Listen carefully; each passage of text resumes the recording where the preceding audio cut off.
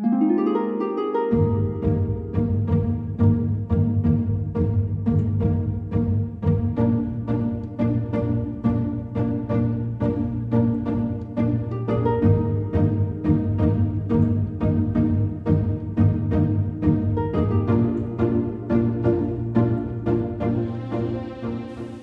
wanted to get quick information about the weekly Sabbath school lesson? Well, you're nearly there.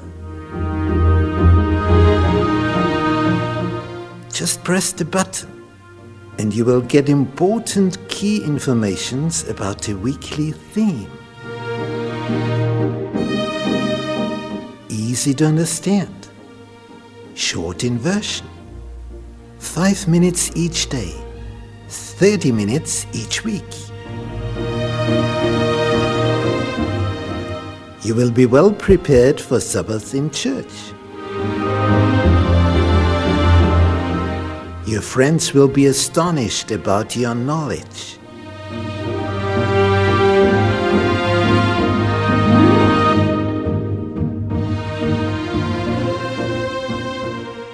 The promise, God's everlasting covenant.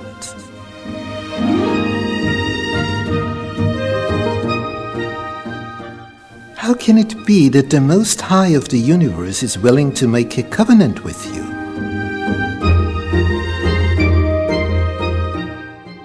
How can it happen that a relationship with your Creator may succeed?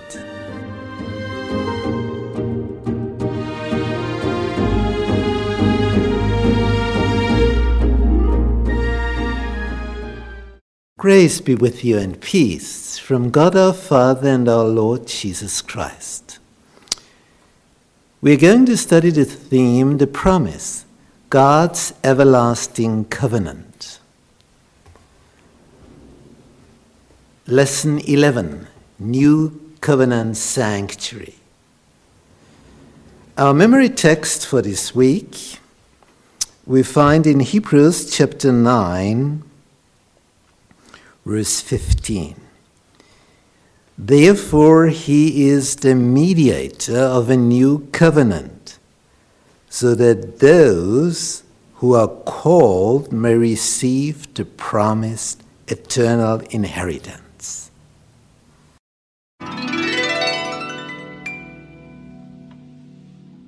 Relationships.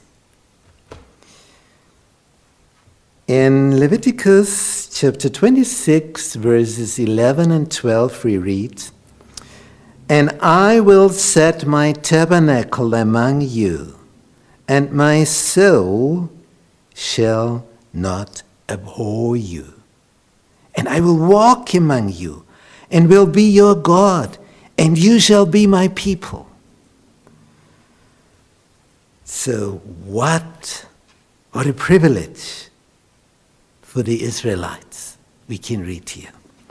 Imagine Abraham, a nomad, walking around in such an area, wandering around with all his animals and more than 1,000 people. So it was a huge tent camp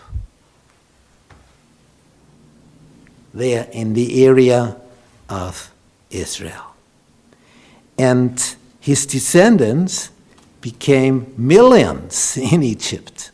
And when they were let out, and Moses led them, or better, Jesus led them, they came to the Red Sea, and the storm divided the water, and they could go through. And when the Egyptians wanted to follow, they had to end their lives there in the Red Sea, because the water came back when they were in the middle of this sea.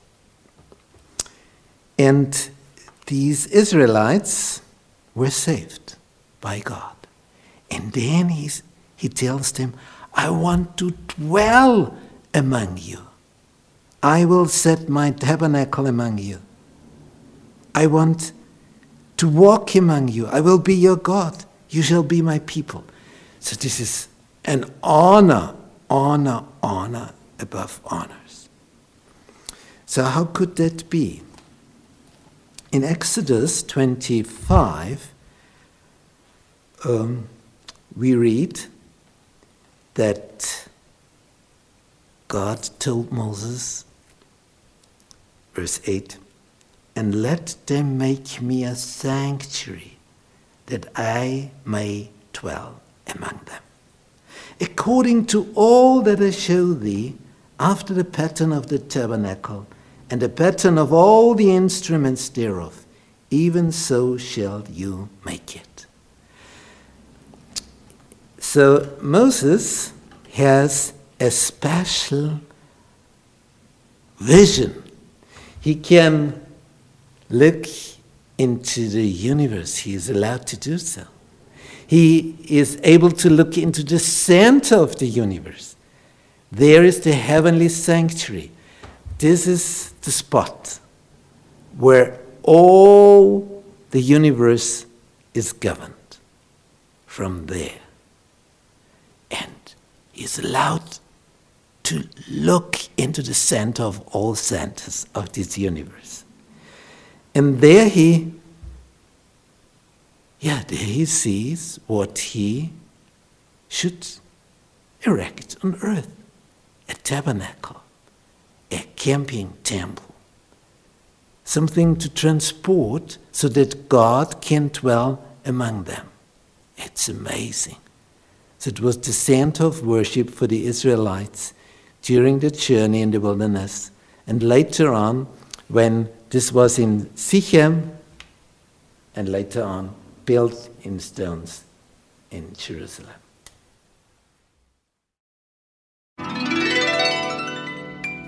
Sin, sacrifice, and acceptance. When John the Baptist was at the Jordan River, one day he came, the Desire of ages, the Messiah. And when John the Baptist got sight of him, he shouted, "Behold, Lamb of God, the one who is carrying your sin." We find the original text for this in Isaiah 53, the most important chapter in Isaiah. And there we read in verse 4, "Surely he has borne our grief and carried our sorrows. Yet we did esteem him stricken, smitten of God, and afflicted. But he was wounded for our transgressions. He was bruised for our iniquities. The chastisement of our peace was upon him, and with his stripes we are healed." With his stripes we are healed. "All we like sheep have gone astray. We have turned everyone to his own way, and the Lord has laid on him the iniquity of us all." This was said 700 years before Jesus died on the cross at Calvary. 700 years beforehand.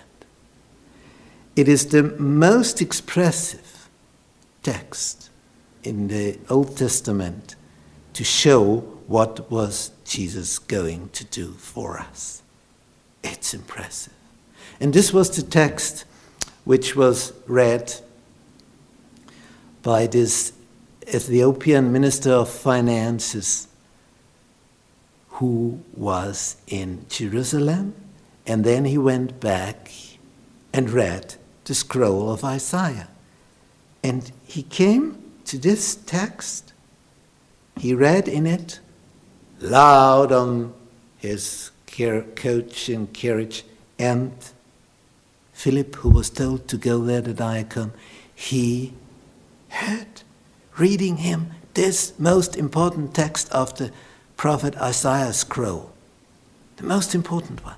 He heard him read it and asked, "Are you able to understand what are you going to read?" How could I if someone isn't leading me in understanding? Get up, help me. And this minister of finances of the Queen of Ethiopia, he got a Bible study about Jesus, the Lamb of God, who died for our sins. And it's so important: sin, sacrifice, and acceptance. We are lost with our sin. And the Son of God sacrificed himself. But what about the acceptance? Many on this planet will never receive acceptance because they have not accepted his sacrifice. They have just gone astray. He paid the price, but they never came and asked for forgiveness. So they have to pay the price themselves. So it's so important coming to Jesus, telling him, "Oh, I'm sorry.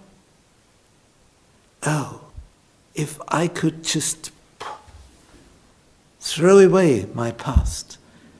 How could I just do something that it had never happened? But what could I do? I'm helpless in this situation." But if there's true repentance on your side, and Jesus knows your heart, he knows if it is true repentance or not. And if you appear on your knees in front of him, he will forgive you if you ask for forgiveness. He paid the price. Wow. What a miracle.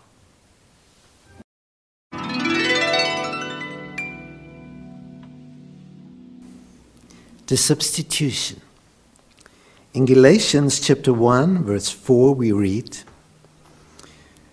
written by the Apostle Paul, "Who gave himself for our sins, that he might deliver us from this present evil world, according to the will of God and our Father." What a verse. He who gave himself for our sins. He gave himself. Yeah, it's written there. But if you are the Son of God, you have to act in this, giving himself for our sins. When Jesus, in his earthly ministry, was together with his disciples for the last time, we read in Matthew chapter 26, verse 28.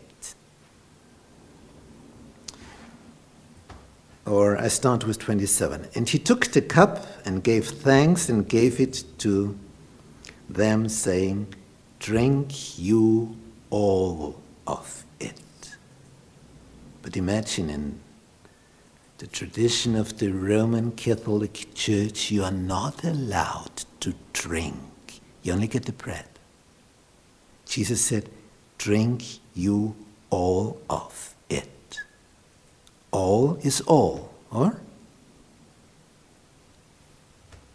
"For this is my blood of the New Testament, which is shed for many for the remission of sins." What a symbol, what a parable, what a type for Jesus. For Jesus dying on the cross, taking the grape juice, saying, "This is my blood." he made a substitutional sacrifice so that we can live.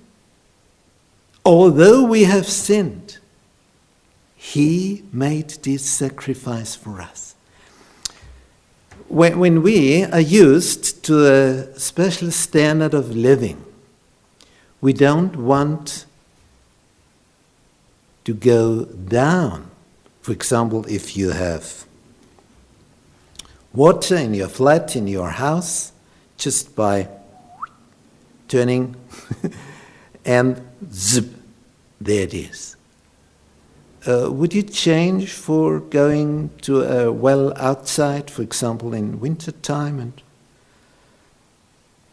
taking it from a well and carrying it into the house and then putting it on a stove and warming it up and so on? Would you be willing to do so if you are not forced to do so? It's comfortable, just turning on, and then you have warm water if you want to have warm water. Under the shower, have you ever done a shower with ice cold water, although you were not forced to do so? Have you ever done so? I have the following habit. When I'm in the shower, warm water, it's wonderful. And when I've finished, so for the final phase, I switch to ice cold water. And then, in the end, for seconds only, of course, only for seconds. And each time, it's always the last act of a shower, ice cold water. But each time before I switch, I have the following in mind. I've done this so often now. Should I do it again? Each time it's something, I have to use all my strength to do it, because it's ice cold. Ice cold. And it's not easy. But Jesus, what did he do? What did he do for you in comparison to that?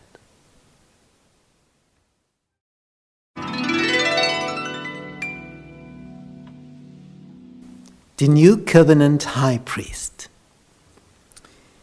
In Hebrews chapter 8, we read from the beginning, "Now of the things which we have spoken, this is the sum." So it's very important, it's the sum.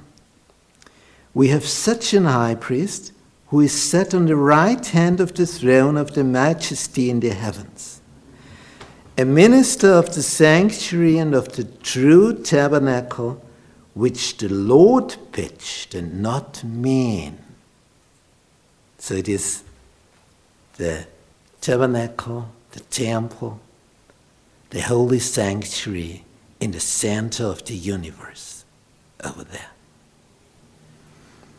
"For every high priest," we read in verse 3, "is ordained to offer gifts and sacrifices. Wherefore it is of necessity that this man have somewhat also to offer. For if he were on earth, he should not be a priest, seeing that there are priests that offer gifts according to the law." And now the difference. "Who serve unto the example and shadow of heavenly things, as Moses was admonished of God when he was about to make the tabernacle. For see," says he, "that you make all things according to the pattern showed to you in the mount." Jesus, our high priest.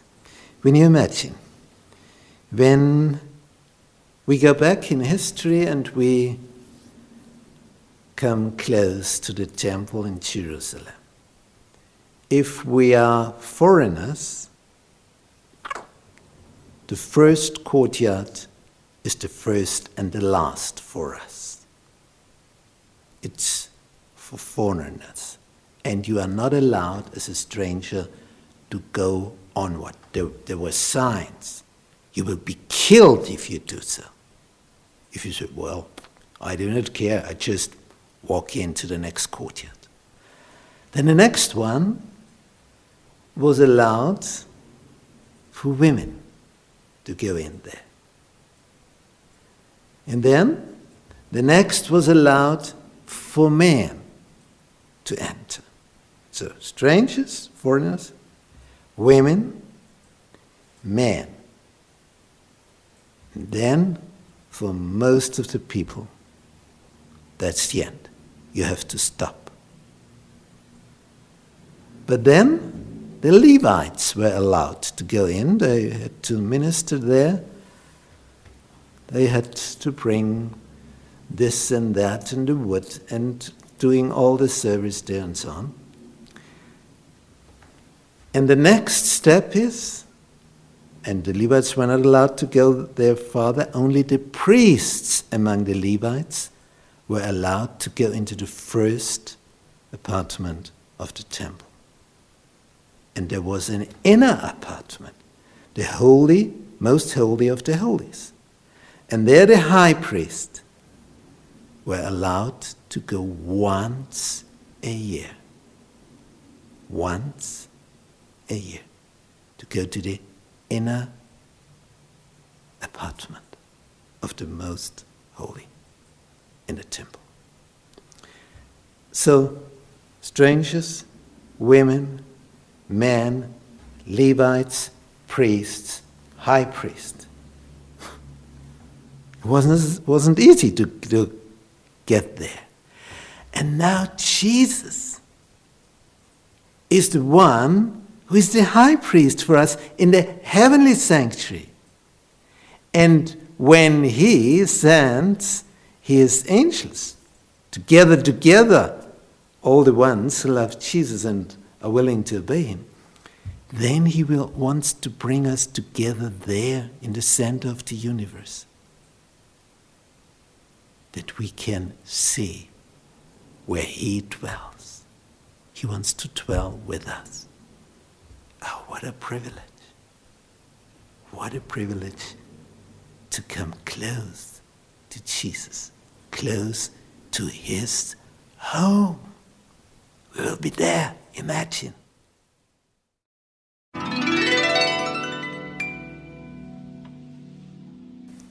Heavenly ministry. In Hebrew, chapter 9, verse 24, we read, "For Christ is not entered into the holy places made with hands, which are the figures of the true, but into heaven itself, now to appear in the presence of God for us." Oh, that's great. It's written here.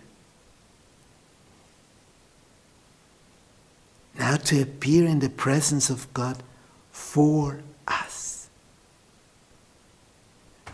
Verse 28, "So Christ was once offered to bear the sins of many, and unto them that look for him shall he appear the second time without sin unto salvation."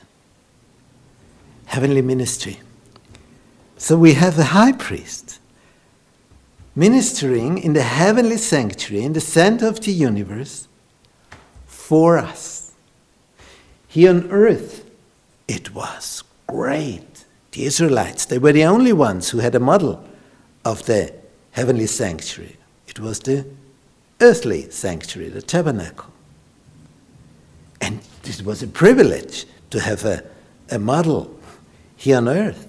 And it was here in Israel, first in Shechem, and then there in Jerusalem. Here it was the tabernacle, built with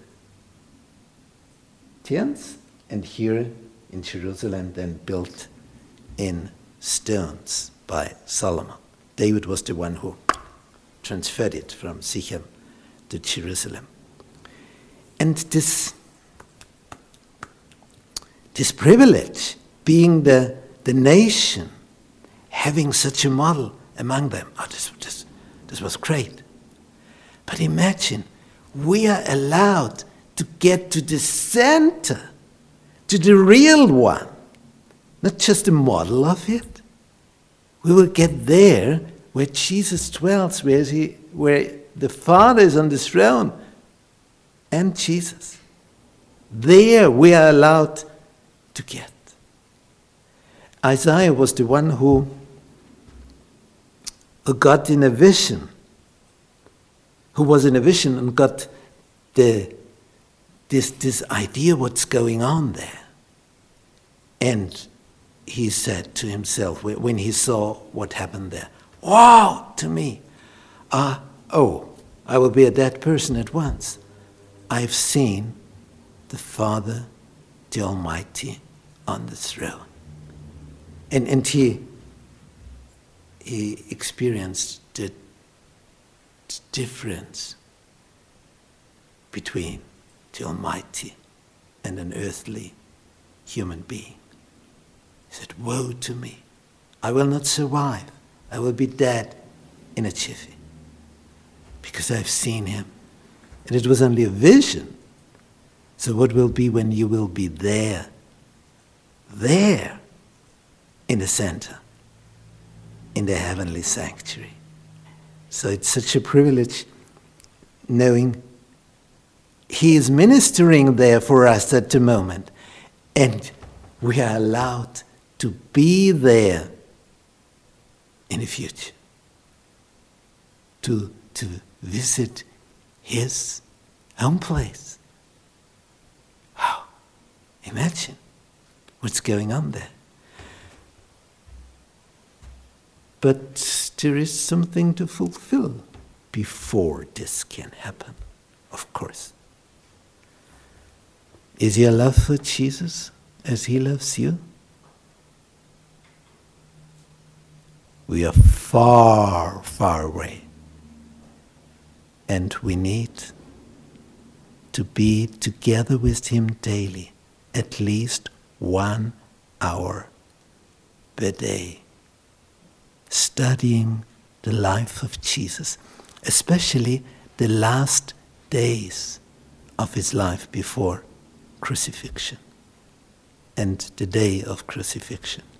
We should study at least 1 hour a day the life of Jesus. This would be good for us, because then our trust in him will become stronger. Our love to him will become stronger, and we will be filled with the Spirit of God. So we will be saved.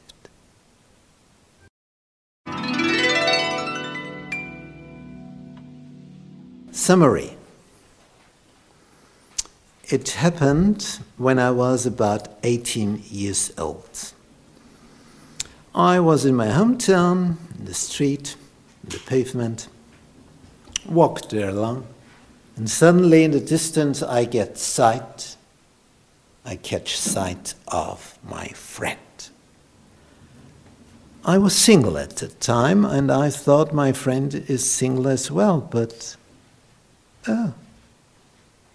there was another person at his side, a female person. Now I became interested, very much interested. He's gotten a friend, a girlfriend. Ooh, I watched like an eagle. And coming closer, he caught sight of me.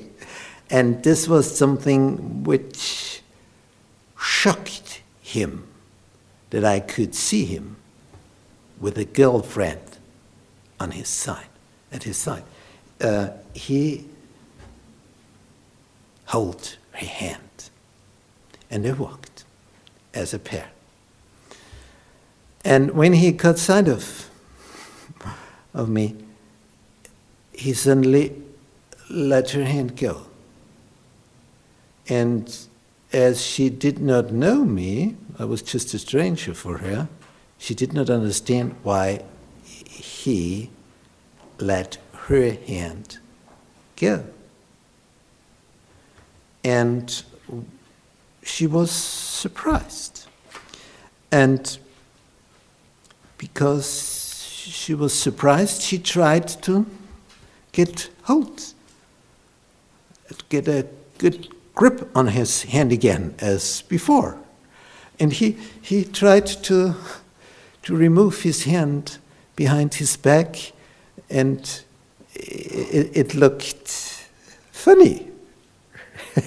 Imagine your girlfriend wants to take your hand, and you put your hand far, far so that she can't get it. And she looked up to him in astonishment. What's going on here? What's the reason why?